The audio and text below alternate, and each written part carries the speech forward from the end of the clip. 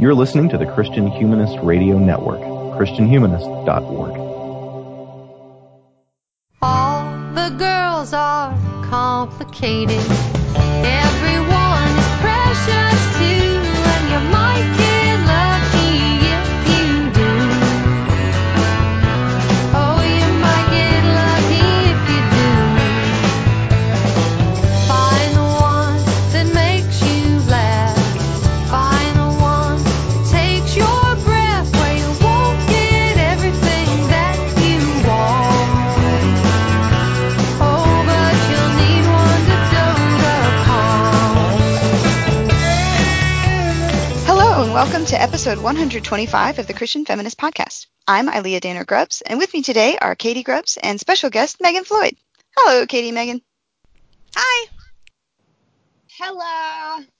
Let's introduce ourselves for any listeners that are new to the program. Megan, since you're new, why don't you go first? Hey, I'm Megan Floyd. I live south of Birmingham, Alabama with my husband, Jonathan. He's an honorary Grubbs, by the way, and our 4 kids, ages 6, 8, 11, and 12. I graduated with a bachelor's degree in international relations, studying like global governance, statecraft, diplomacy, and security from the University of Alabama at Birmingham. And now I homeschool my kids and do some part-time work from home, writing grants and maintaining social media for a nonprofit moderate residential facility for teenage girls. Awesome. That's an exciting list of things that you do on a daily basis there. That's pretty great. Katie, what about you?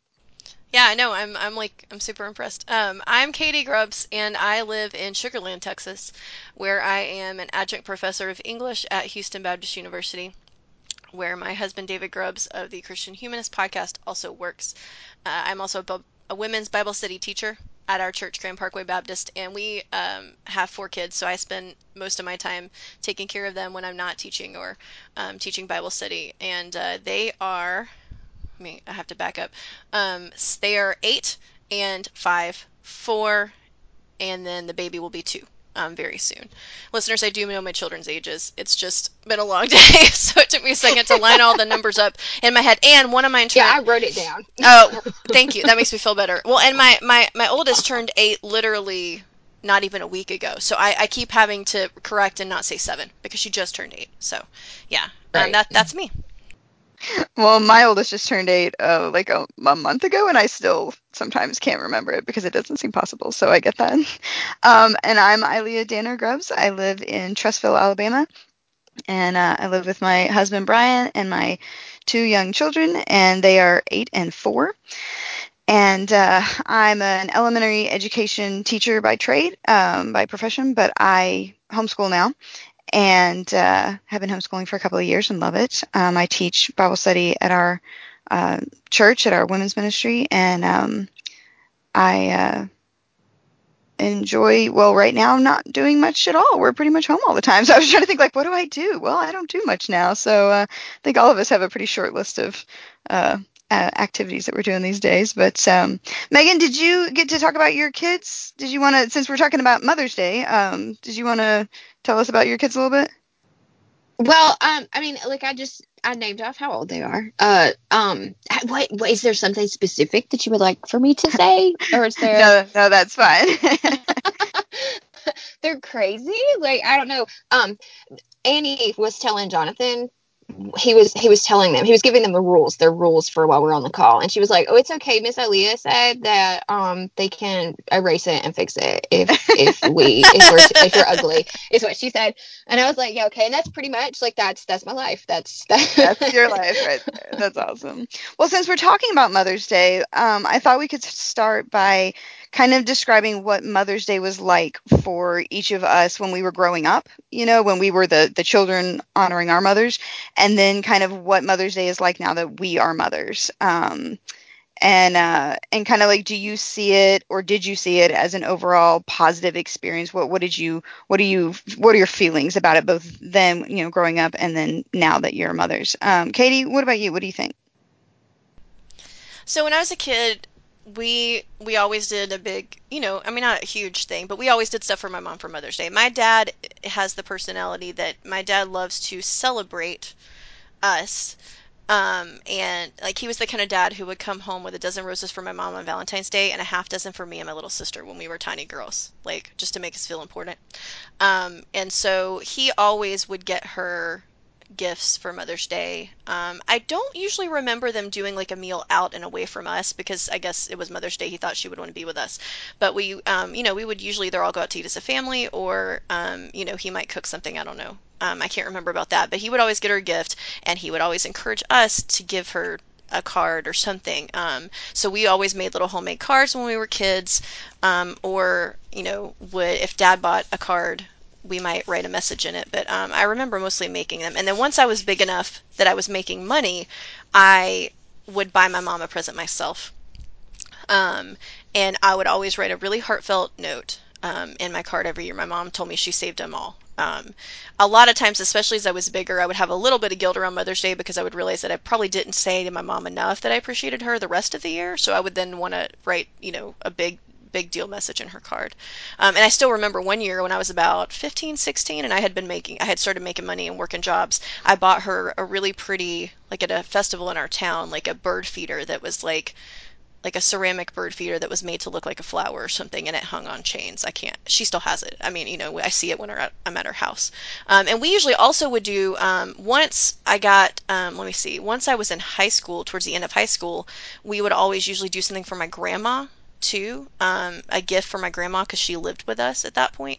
For a long time, she lived in my parents' house, and my mom and dad would always send cards to the other grandmas too. So it was a big deal. Now that I'm grown, we don't really do that much. Dearly though I love him, my husband is not a big card person. Um, and so it's very low key for Mother's Day.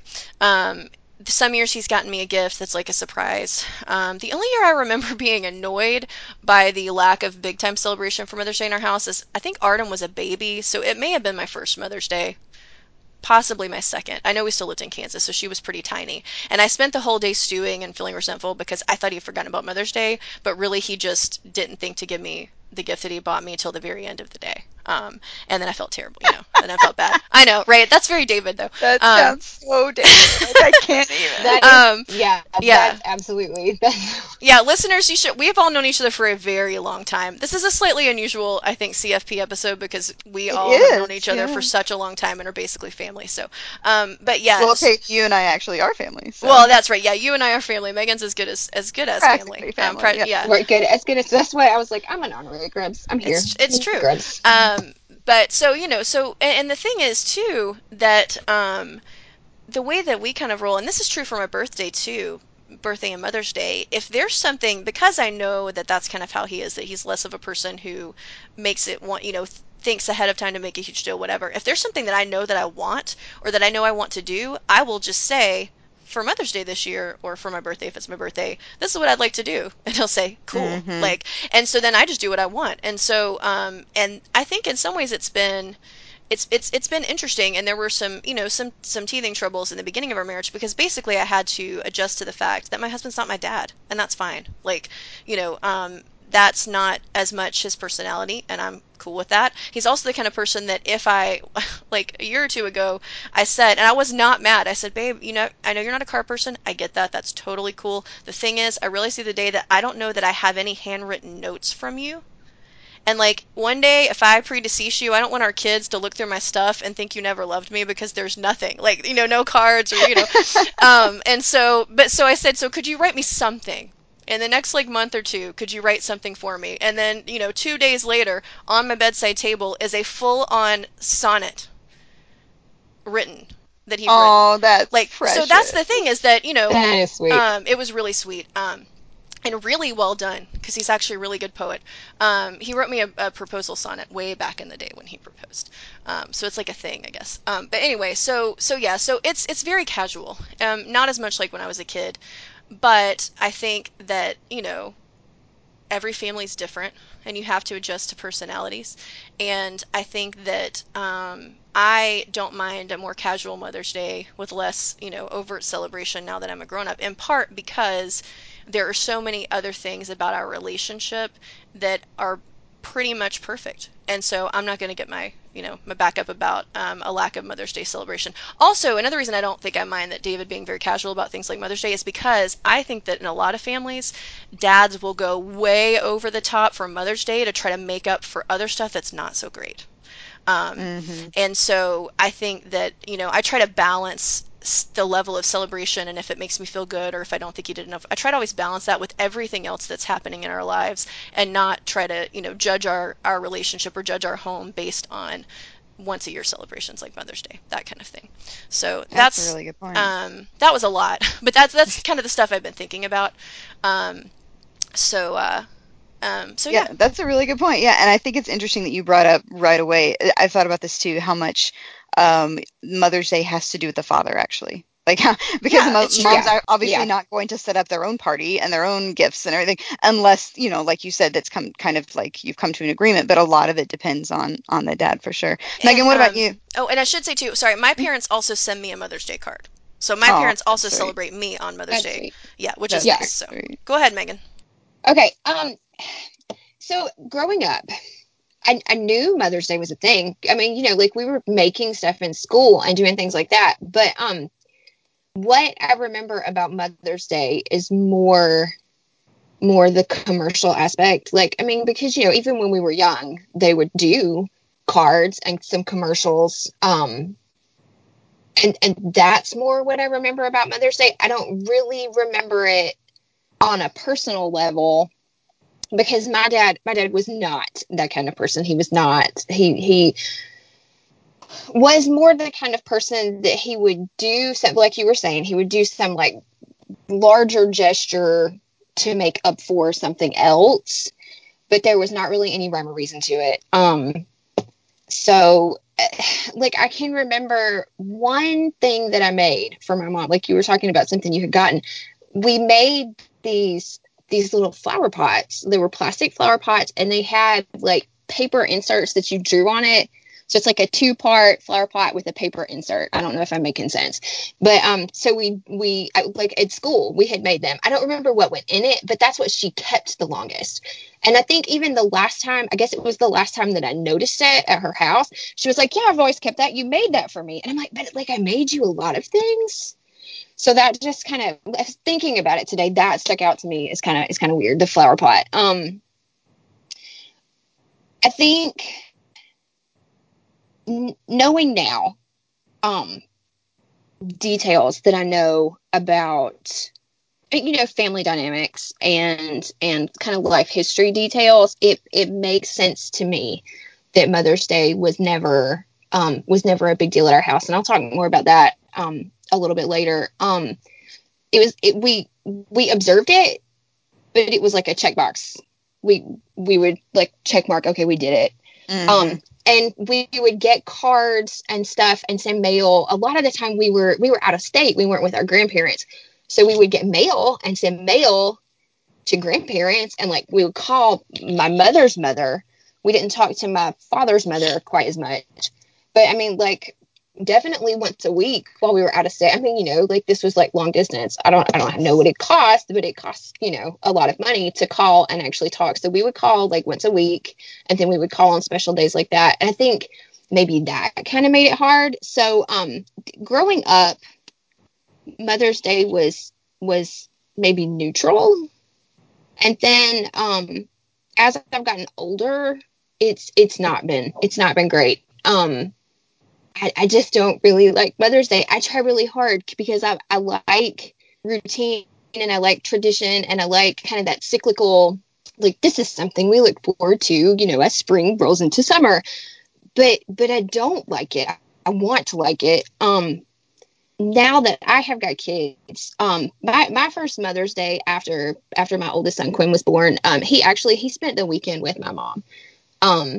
And probably for the first 4 or 5 years that I was a mother, like that's kind of what happened. My kids would go spend the weekend with my mom and my stepdad, and I would get them. Me and Jonathan would go meet them for lunch and pick up the boys, and then bring them back and go see Jonathan's mom, my husband's mom. And that was just kind of like that. That was it. And then we started losing grandmothers. I lost my great grandmother, and then 2 years later, we had lost my mother's mother, and it just got to where Mother's Day was just really sad for everybody. Was immediately sad for everybody. So now at this point, I just try to be nice to myself, and kind of, I don't know, like, I guess shepherd the kids in observing and honoring the mothers that are in our life, like their grandmothers and aunts and kind of like great aunts and things like that. But we just don't do a whole lot for Mother's Day. Jonathan kind of tries. My husband Jonathan tries, but I don't know. And now I feel like I'm rambling. But yeah, like, to me, it's more important for my kids to know that it exists kind of as a milestone than to even try to make it be like a super exciting thing. I don't know if that makes sense, but that's No, it kind of where we definitely are right makes now. Yeah, that for definitely sure. makes sense. And I think you really touched on some of the issues we're going to talk about in a minute about like why it's such a loaded emotional holiday for sure. Um, when I was growing up, made cards. That's the only thing I really remember is like we made cards, like homemade cards, with construction paper. And we did like maybe breakfast in bed a couple of times, with a little tray.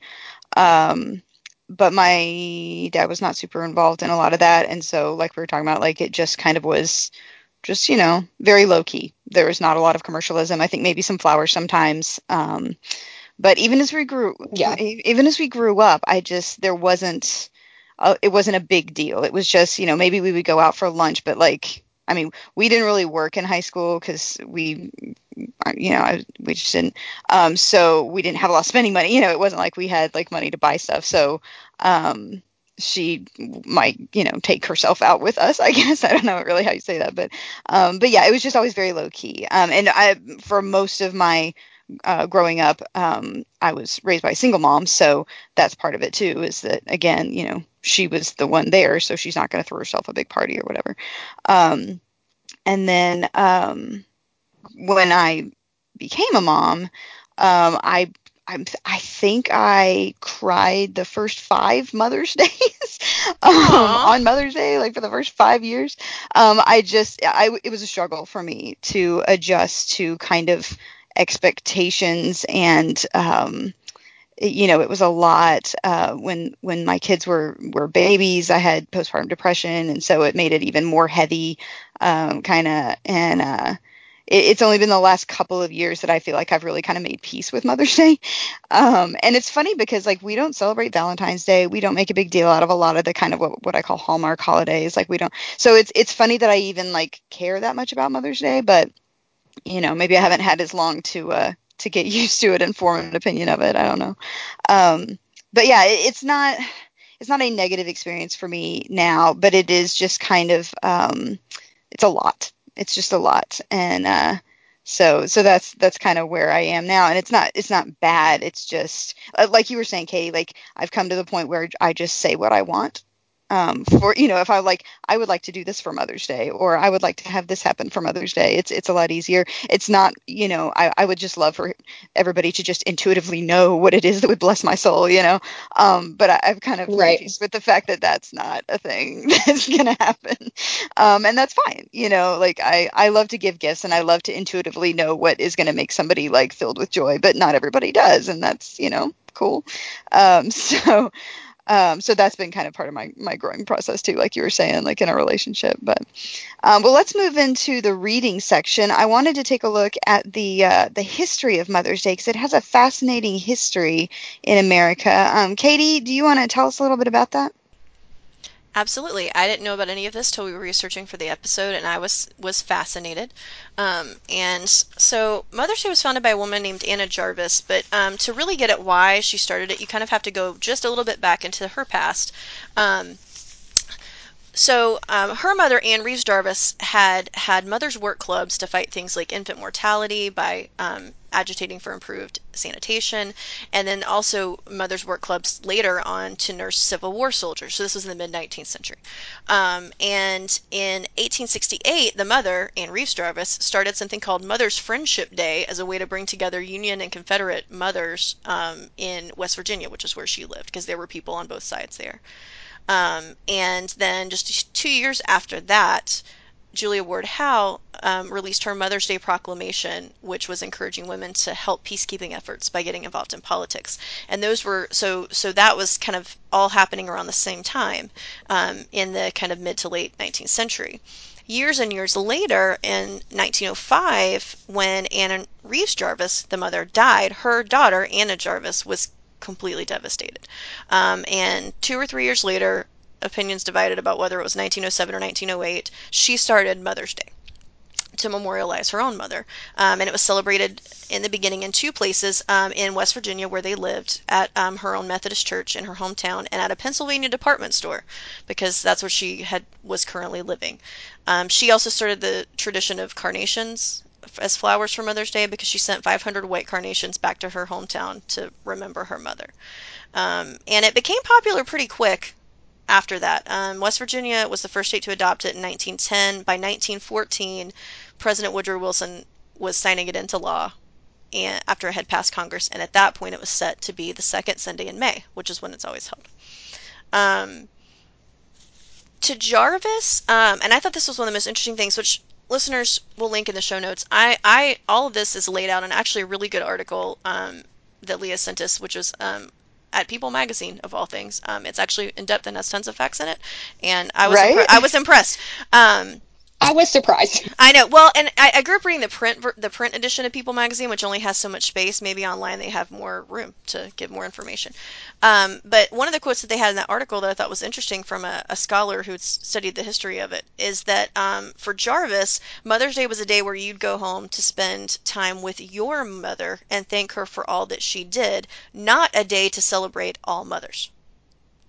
To Anna Jarvis, it was not about motherhood in general. It was about, you should celebrate your specific mother, which is why Anna Jarvis stressed she used the singular spelling MOTHER',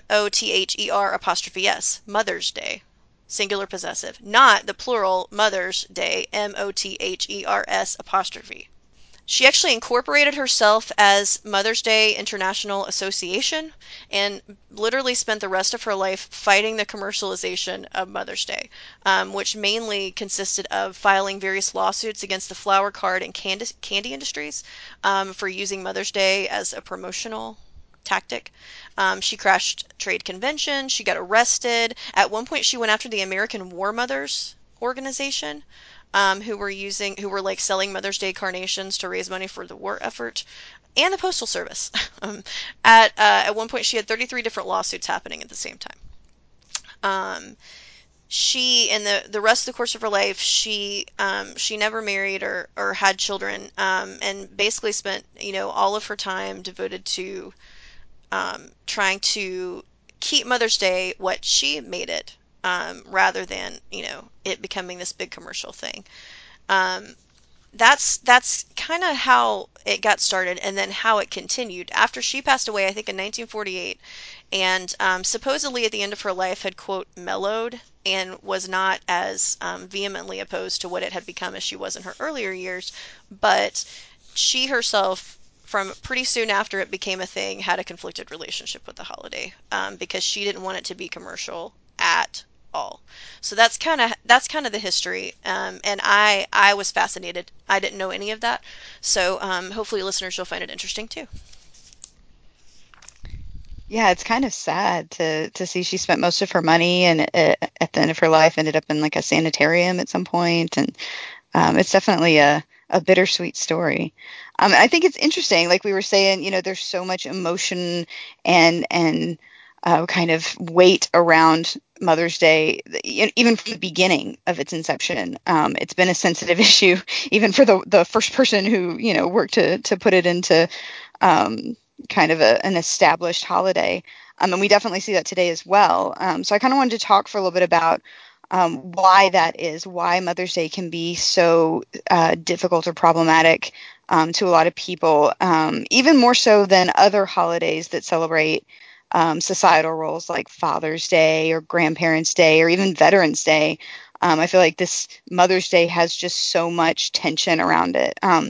And the perfect example is that when I was talking to people about doing this podcast episode, I had several women decline to participate specifically because the topic was too sensitive and painful for them to discuss.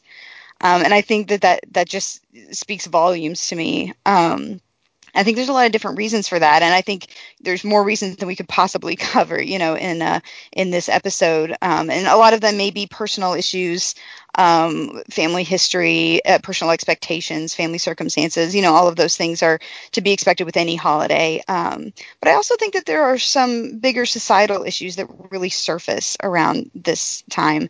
And that's what I want to focus on for a second. So we read a couple of articles touching on some of this, and I'm going to put the links in the show notes, listeners, so that you can read them. The first one is from crosswalk.com, and it's entitled Why We Should Celebrate All Women on Mother's Day. And I chose it because it's kind of a case in point example of the oversimplification and then converse overgeneralization that happened on Mother's Day.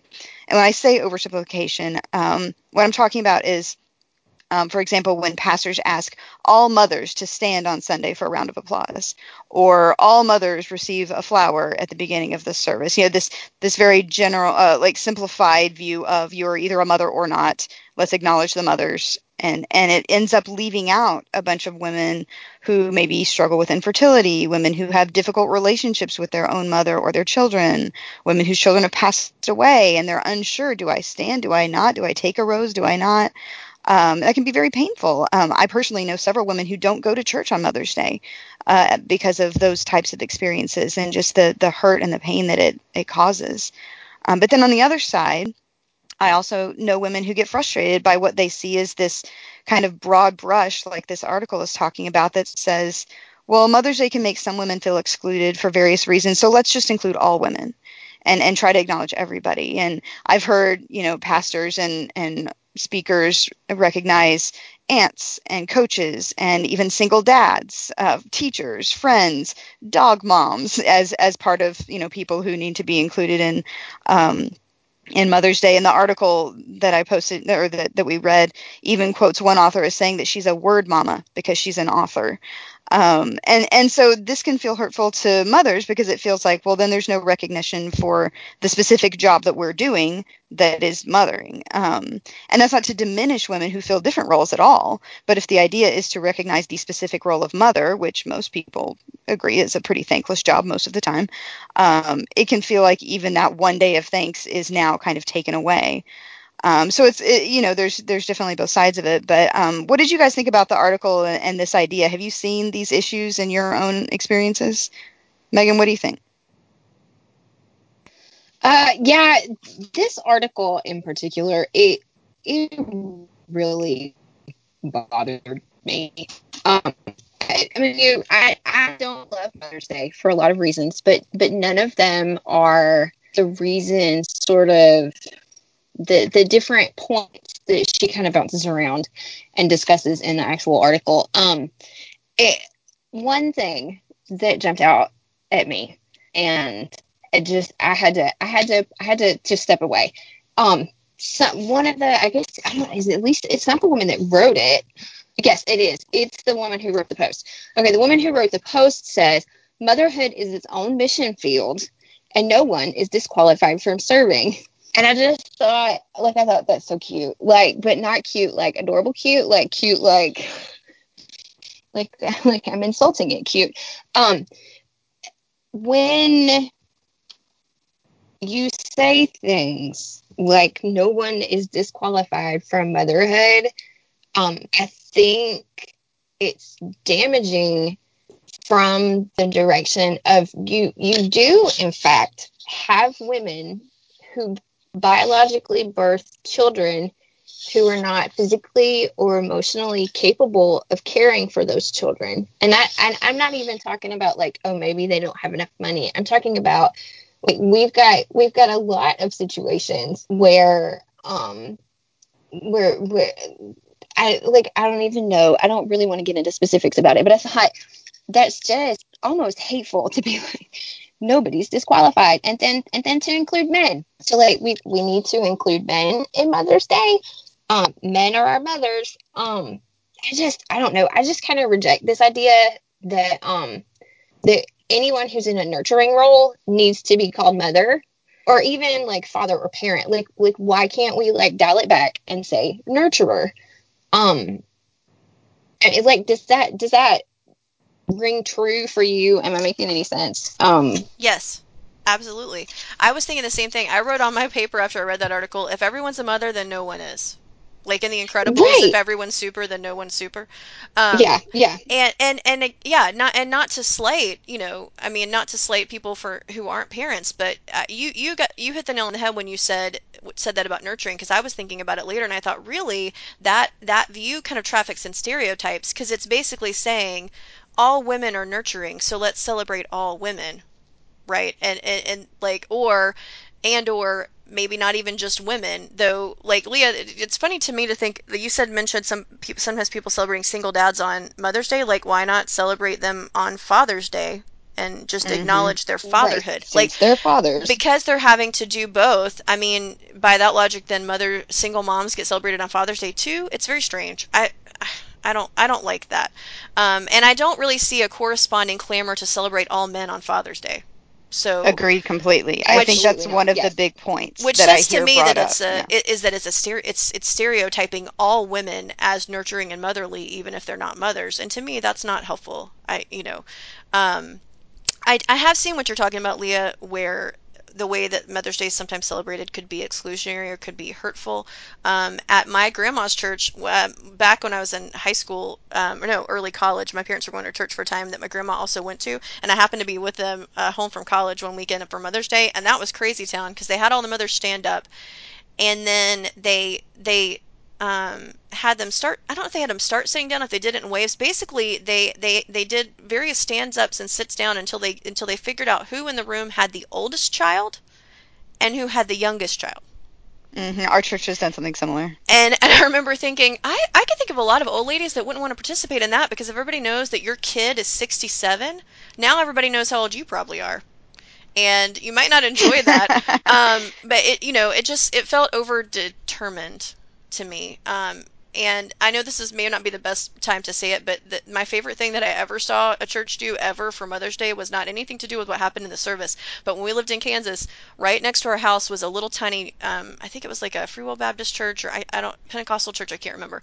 But their sign one year around Mother's Day, their church sign said, "Bring your mom to church this Sunday. We'll pretend we know you." And I That's loved it. That's amazing. good. And I thought if I was churchless, I might walk in just because it was so funny. But I loved the irreverence of that, because so often church on Mother's Day is like saccharine. It just is. And I mean, I'm a mom. Like, I'm not averse to celebrating moms, but it can be annoyingly, like, when I was looking for something to recommend for this episode, and I stumbled on that there are websites and websites online of short videos about Mother's Day that you can show in your church. Yes. And I was like, can we not just, Our church definitely shows those um, every so, year. yeah, it's just, anyway, yes, Oh, Megan, bless it. I agree with everything you said about that particular article and the reasons why it was frustrating, because it feels like, I don't think the answer, because it is true that it can be hurtful for some people, but I don't think the answer is to broaden it out so much so that it's just meaningless. To me, a better solution would be to not do anything special or different on Mother's Day in church than any other Right. Sunday. Like, and just let it be Right. something, let it be about each person's individual mom at home, like Anna Jarvis was on about. Yeah. I think also another thing, to me, this like brought up, like you're saying, it brought up these points about Mother's Day is painful and it's exclusionary.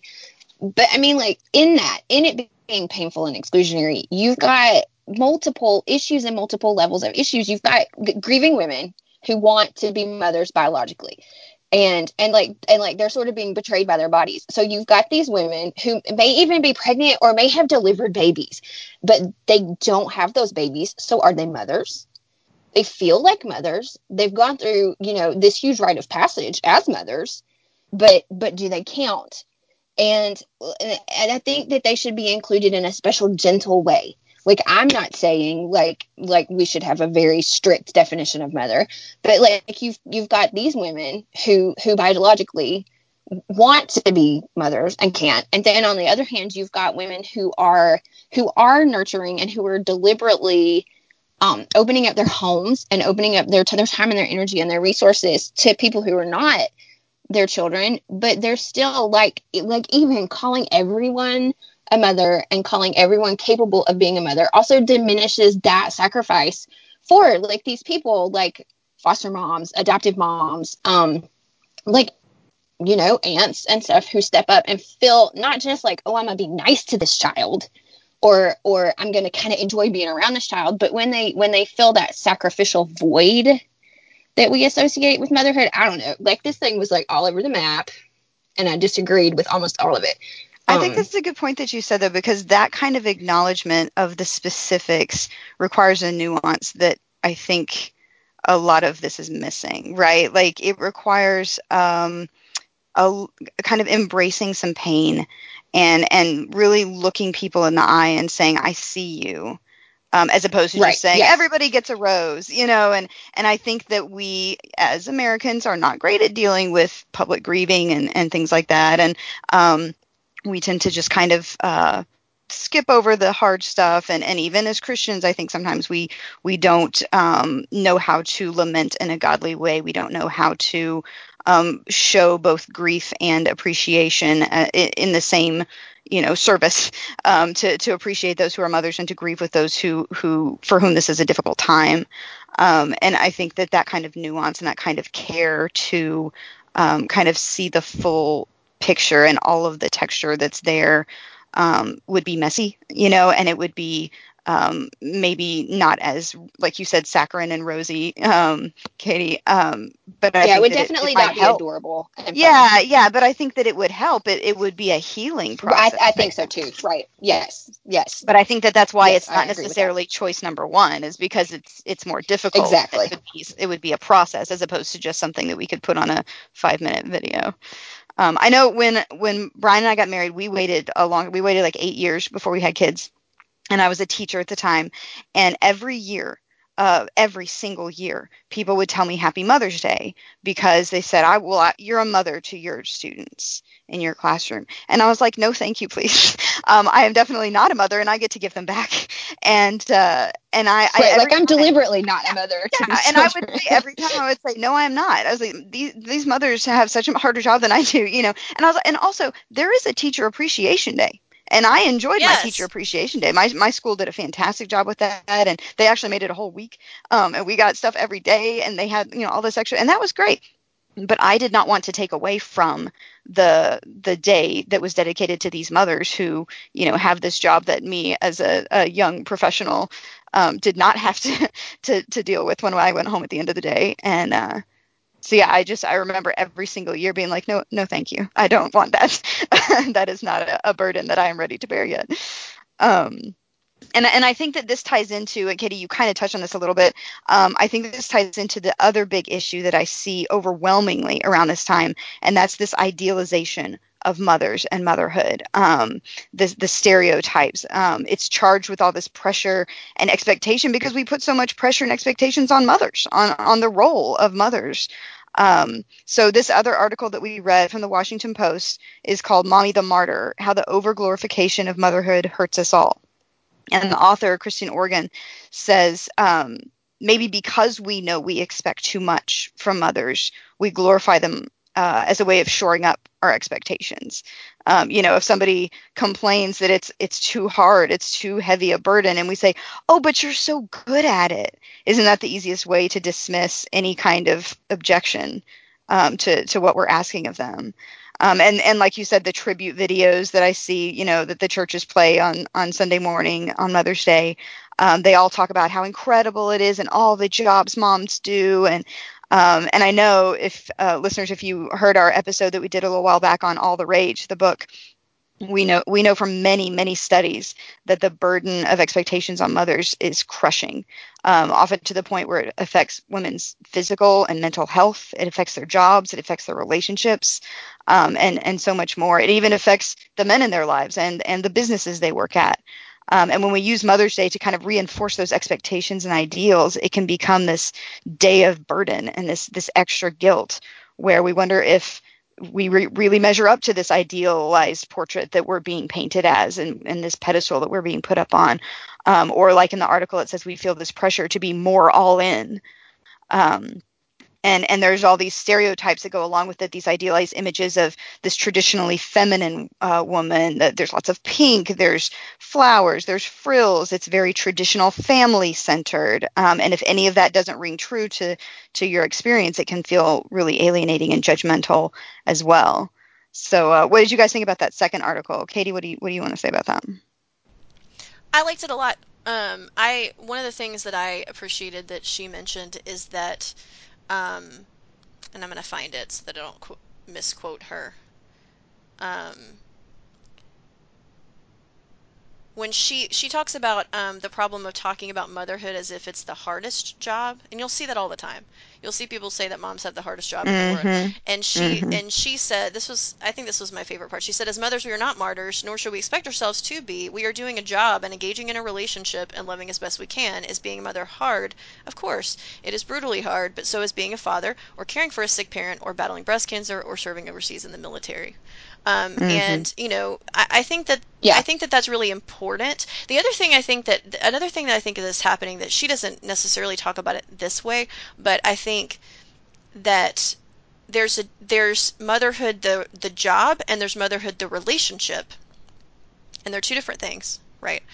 And I think that one reason Mother's Day can be over glorified, like she's talking about, is because when the emphasis on within someone's Mother's Day observance, whatever, when the emphasis is on motherhood as a job, I think you get that over glorification. It's so hard. You're so great. Look at all the different stuff you can do. And I think that Father's Day, because so many more dads work outside the home full time, because there are so few stay-at-home dads. I think that Father's Day is much more about just the relationship. Fatherhood, the relationship, not the job. That is an absolutely fascinating distinction, Katie. I don't know that I've ever heard anybody say it, but it's on point. Right, and I have to give some credit. I think it was David. Dave and I were talking about this the other day because we talk about everything that either of us is going to podcast about. It just happens. But I think that he might have been the one who made that distinction. I want to give him his proper credit and cite my source. I think maybe he said something about job versus relationship, and he may have even been talking about fathers when he said it, but it kind of clicked for me, and I thought that's what it is, to be honest. And something good job, Dr. Dave. Right, and something I had told him that had occurred to me is that I think one reason that that's one reason that Mother's Day became a much bigger observance is because for so many women, being a mom is their only job, right? And so those women, I'm sure, especially in the past, that was true, right? So many women, a majority of women, at least, especially in the more distant past, their job was being wife and mother at home. And so, it became a big deal to celebrate their job, whereas I think, men maybe, if they're working outside the home, maybe they get validation at work, or their identities as fathers is not usually all tied up inextricably with their identities as workers. Yes, absolutely. And so, I'm over here nodding the whole time you're talking. So I think I think that is part of it. I think that Mother's Day can be a much more positive thing, and we can avoid that over glorification if there's an emphasis on the relationship more than the actual job tasks of being a mother, especially because so often I think you're awesome, you're a mom, you work so hard, then the things that are listed that moms are doing, all of those things are the things that stay-at-home moms do, like me.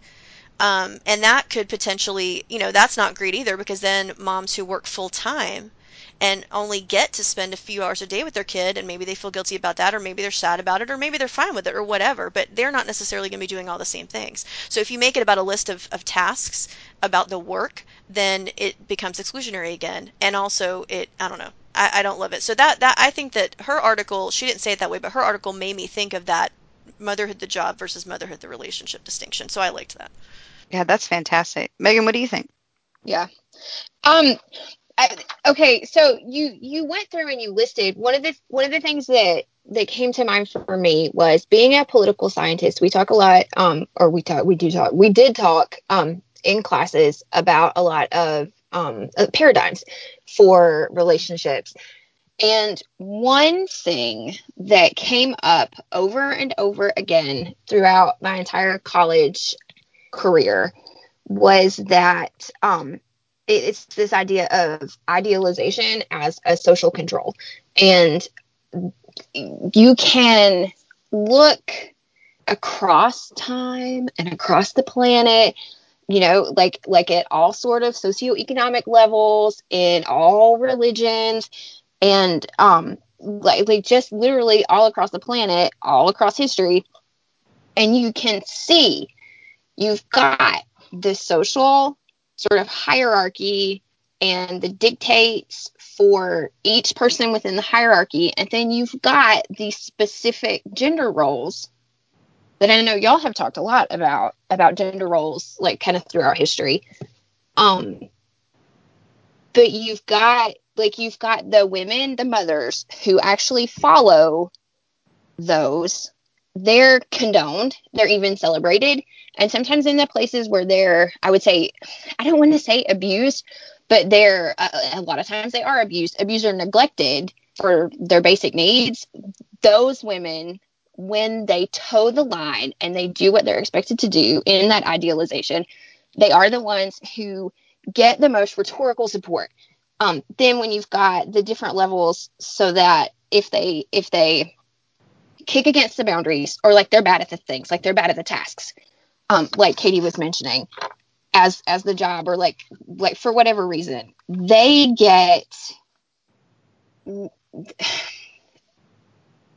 can all be experiencing the same level of neglect or abuse, but it's not just in kind of in their private sphere. It becomes a public, like the near public, sort of a neighborhood thing. And then if they get completely outside of the idealization boundaries, like they're open to abuse from anywhere and neglect from everywhere, and they have no protective structures anymore. Like it's an actual documented phenomenon of idealization as social control. And then what we've got here is we want to think that mothers are safe. We want to think that women are safe. But then we've got this rhetoric that's giving mothers, I don't know, like it's very prescriptive. And we've got these checklists. And so you've got, like, you can think about commercials and the way we talk to each other and all the mommy blogs, and even like female empowerment. It sets up a checklist of things that are we doing them? And if you're not doing them, are you getting the support that you need? And it's not as deliberately abusive now and in this sort of Mother's Day situation, but it's still there. And I thought that was kind of like reading the Mommy Martyr thing. It was just like point for point demonstrating this kind of, I don't want to act like I think it's deliberate, but it's interesting to me that even in a place where we want to pretend like women have got power and everything's all right, that it's still going on. That is fascinating. Yeah, I love that. That's such an interesting analysis. And I think that it's very true. And I think that a lot of our stereotypes and idealizations are a form of like tacit guidelines, right? It's your job description. And look how good you are at it, aren't you? Aren't you good at this? Why aren't you good at this? Everybody else, look how great everybody else. You know what I'm saying? Right. It's this Everybody kind thinks of it's fine. subtext. Yeah, it's this subtext of everybody's celebrating mothers who do X, Y, and Z. Well, you do X, Y, and Z, right? See, you're a good mom. So And you're an there's okay this, mom. Yeah. yeah, there's this implicit level of expectation, and that's really interesting. And I think that this goes for Christian circles too, sometimes even more so. I think that churches, especially different denominations, have very specific ideas of what they consider to be the role of mothers. And I know we've talked about that on several other podcasts. And we see this come up at Mother's Day, that there's going to be celebrations of specific things that mothers do, as far as whether your church is complementarian or egalitarian, whether they support women working outside of the home, or whether they prefer women to work in the home. You're going to see those stereotypes and those generalizations being brought out and then held up as the standard. Did y'all want to talk about anything else or make any other comments before we move on to closing out? I think I'm good. The only other thing that well, actually no, let's move on because the last thing I had to say was about the next section anyway. So let's go ahead. Perfect. Well, let's talk about how, I don't want to end on a low note. So let's talk about how we can redeem Mother's Day. We've already given a couple of ideas for ways that we could address this that would be more holistic, more, how can we honor mothers well is the question. Either something good that you see that we should continue or something that we could make better. We've already given a couple of suggestions, but what are some ways that you think that we could approach Mother's Day specifically as a Christian community or as American society as a whole that you think would do a better job of engaging this idea of celebrating mothers? Megan, what do you think? I think I want to share an anecdote that is going to be a downer, and then be able to turn it around to kind of go to I don't want to get over into what I know you were about to say, but I mentioned before, and I keep talking about like Mother's Day is hard. Mother's Day is hard. And we all can sit and think for a minute and think of someone for whom Mother's Day is hard. We know mothers who have lost their mothers when they were young, and so Mother's Day was always a void. Or women who have lost children or couldn't have children, and so Mother's Day is hard. 14 months before I was born, my mother gave birth to a baby boy who had a genetic kidney disorder. And so her childbirth story was really traumatic. It was a really traumatic experience. And then when her baby was about 3.5 weeks old, he died. He was in an incubator for his whole life until the day he died. The day he died is the first time she got to hold him after her emergency C-section. So I don't remember not knowing about Josh. We would go, especially when we were in town, because like I said, we lived away sometimes. If we were in town, we would go to his grave. So like I always knew I had a brother Josh, an older brother Josh. I have a younger brother also. And so I knew about Josh, and I knew as I got older, I began to realize like this week is Monday of this week was his 37th birthday. And the day that he died, kind of, the way weeks work, it's most of the time like the weekend of Mother's Day. So as I got older and put details together and realized like not only kind of the pain of my mom losing her first child, but in the circumstances that she did, and then the time, like, and for my mother, like knowing my mother, she's very detail oriented, and she likes if there is a milestone or somebody's birthday or a holiday, she wants to celebrate it on that day. Like she doesn't want to celebrate it around it. She wants to celebrate it on the day. So I think for her, like that just kind of compounded the pain, and that taught me, I think, to be gentle with her about Mother's Day. Not to ignore it, but to do what she wants and what she needs for Mother's Day, which, like I said, like for a couple of years, my kids went to her house, and spent the night with her, even if I couldn't go. Like I let her have my kids for that weekend. And so, kind of flipping it back around to how can we redeem Mother's Day? Like she doesn't want to avoid talking about Josh. And I know that there are a lot of people who have been in similar situations who they don't want to talk about it. And so, like that is an option. That's an option. If you want to avoid references to that pain, like that's a valid response.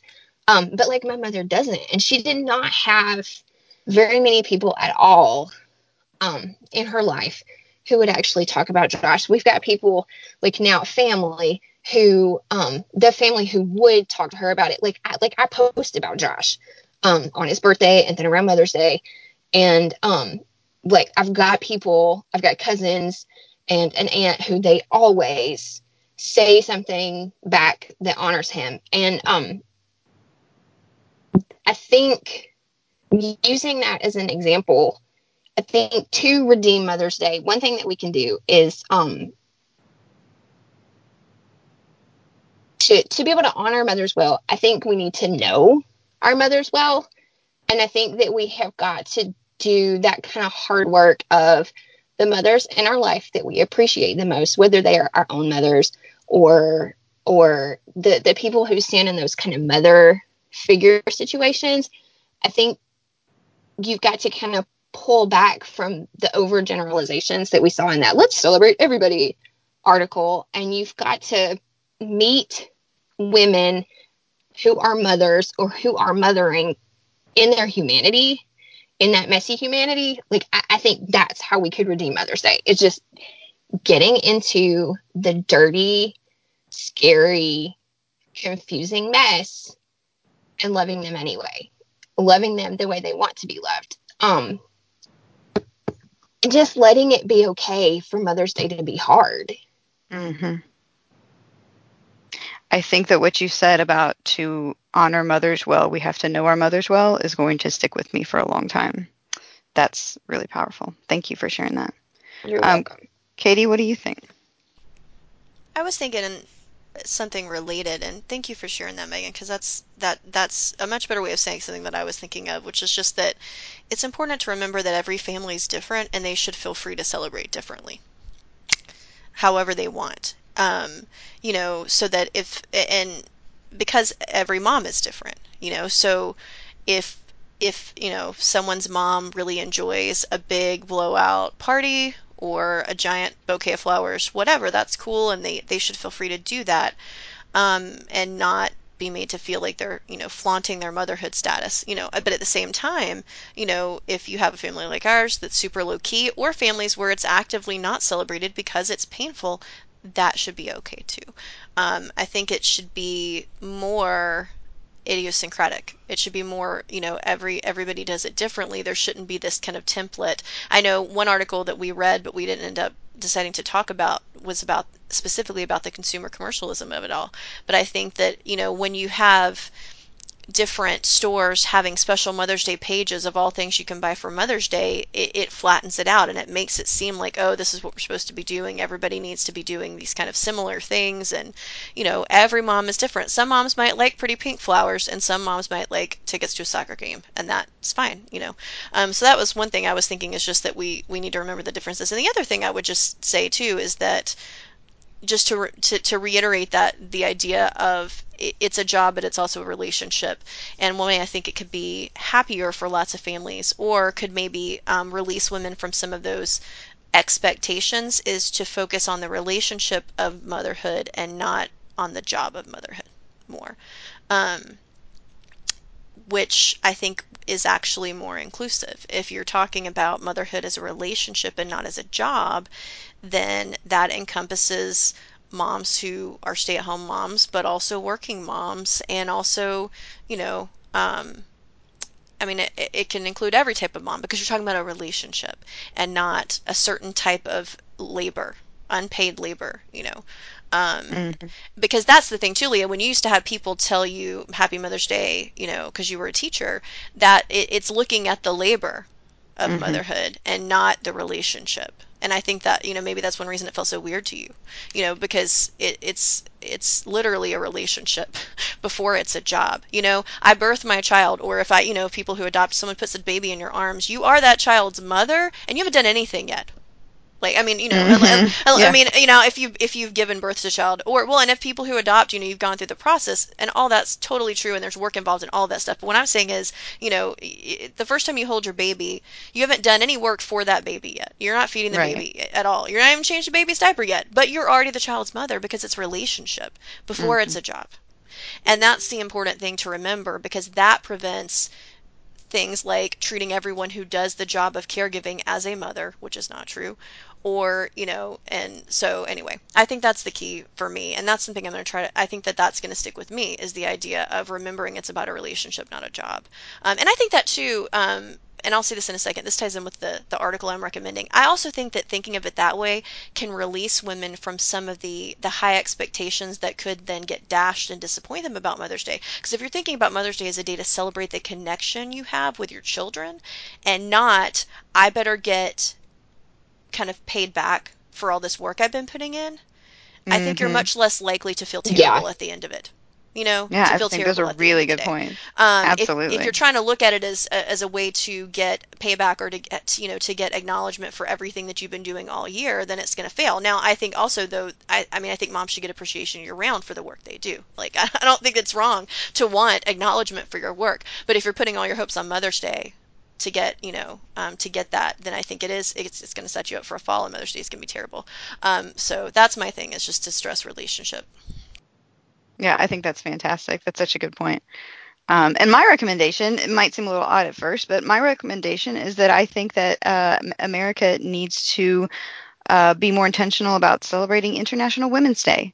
I think that part of the issues that come up with the tension around Mother's Day is that women are so often not acknowledged for a lot of the things that they uniquely contribute to society, both in the microcosm of the home and the community, and then the macrocosm of our society, even on the workplace. And I think that most countries celebrate International Women's Day. It's March 8th. It's a big holiday in most of the world. And I think that if we took some of the weight off of the role of mother as the one, societal role that we celebrate women in, and that's kind of an overgeneralization, but it's the big one, right? If we celebrated women for all the other roles that they fill as well, then maybe we wouldn't feel like there's quite so much weight and pressure on Mother's Day to hit all the buttons, right? If we Yeah. kind of acknowledge that, like the Washington Post article said, women in the military is a fantastic role in society that should be acknowledged and celebrated regardless of whether they have children, right? Like, we don't have to acknowledge every woman in one day. Like, let's have several days where we acknowledge lots of different roles. Yeah. And Yeah. Let's have more days. I would rather yes, see more days yes, than Yeah, less days. I like yeah, it. I like that. Well, yeah, and because you're right. There are other days. There's Grandparents' Day, and there's International Women's Day, and there's all these other times when we could celebrate, and Teacher Appreciation Day. right, Yeah, I love that. I think that's a great idea. yeah. And so we'll use that as our moving into passing on. I was going to recommend the book The Mommy Myth by Susan Douglas and Meredith Michaels. It talks a lot about the idealization of motherhood. I think that's actually the subtitle. But the idea that there's this perfect kind of ideal of motherhood that is used to, Megan, like you were saying, control the women in a society. And it's a little bit dated. It was written a few years ago, and I wish that when I was reading it, I found myself wishing that they would do an updated version, because a lot of the statistics I feel like would be even more impactful now than they were 20 years ago or whenever it was written. But it's still very much worth a read. It's funny. It's interesting. It's not dry at all. It's very entertaining, but it's also full of research, and it's a very good look at what it costs us to put motherhood up on this pedestal, what it costs mothers, but also what it costs other women, what it costs fathers, what it costs society. And so I definitely recommend The Mommy Myth. Katie, what about you?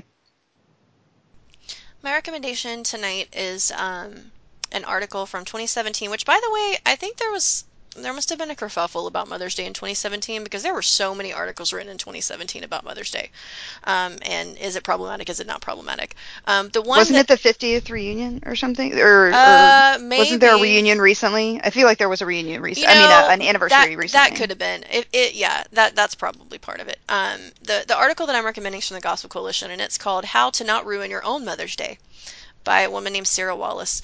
And I really enjoyed it. At the beginning, she starts by narrating a terrible Mother's Day that she had, which is nobody's fault, but it was one of these situations where they had four 5 or 6 small children in a Mexican restaurant, and the food took an hour to arrive, and that's all you need to hear if you have children. Oh yeah, Um, yeah, and Yep.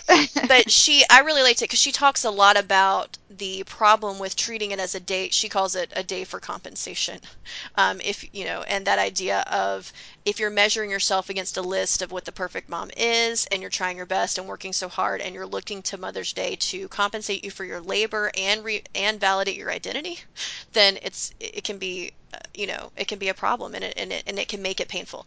And so and talks about kind of finding your identity not in a perfect mom checklist, but really in Christ. And so I thought it was useful, and it's a quick read, so hopefully listeners will enjoy it. That's awesome. Megan, what about you? So Katie mentioned earlier when she was talking about the history of Mother's Day that one of the kind of very early, not necessarily direct influences, but an early influence on Jarvis for creating or campaigning for Mother's Day was a thing written by Julia Ward Howe, who wrote the Battle Hymn of the Republic. By the way, I don't know if people know that, but it always, every time I hear that, I have read this thing before, and every time I see that kind of juxtaposition, I'm like, oh, what? Yes.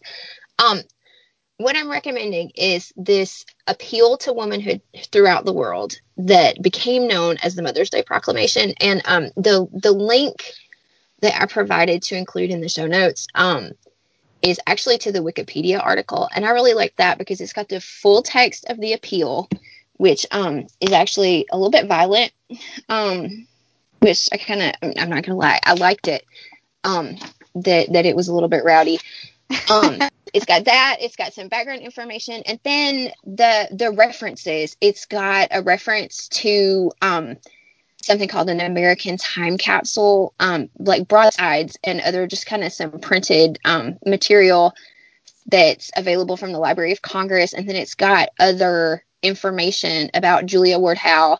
And I think even, I'm trying to look and see, well, no, but it kind of talks about responses to it. So I liked that it's got the proclamation, and then it's got some context and some better information about Howe. So that's what I would like to pass on. That's awesome. Yeah, that's definitely worth reading. And I want to check out the Wikipedia page now. That sounds great. Well, thank you for listening to the Christian Feminist Podcast. We'd love to hear from you. If you have a topic or reading recommendation for future shows, or if you just want to drop us a line, you can do so at christianfeministpodcast@gmail.com. You can also find us on our Facebook page or at the network's Twitter handle at CH Radio Network. And check out the show's notes from this and other episodes at the Christian Humanist blog at christianhumanist.org. The Christian Feminist Podcast is a member of the Christian Humanist Radio Network. Kristen Filippic is our press liaison. For Katie and Megan, I'm Ilia Danner Grubbs. Tune in 2 weeks when we'll discuss the communion of the saints. Until then, in essentials, unity, in non-essentials, liberty, and in all things, love.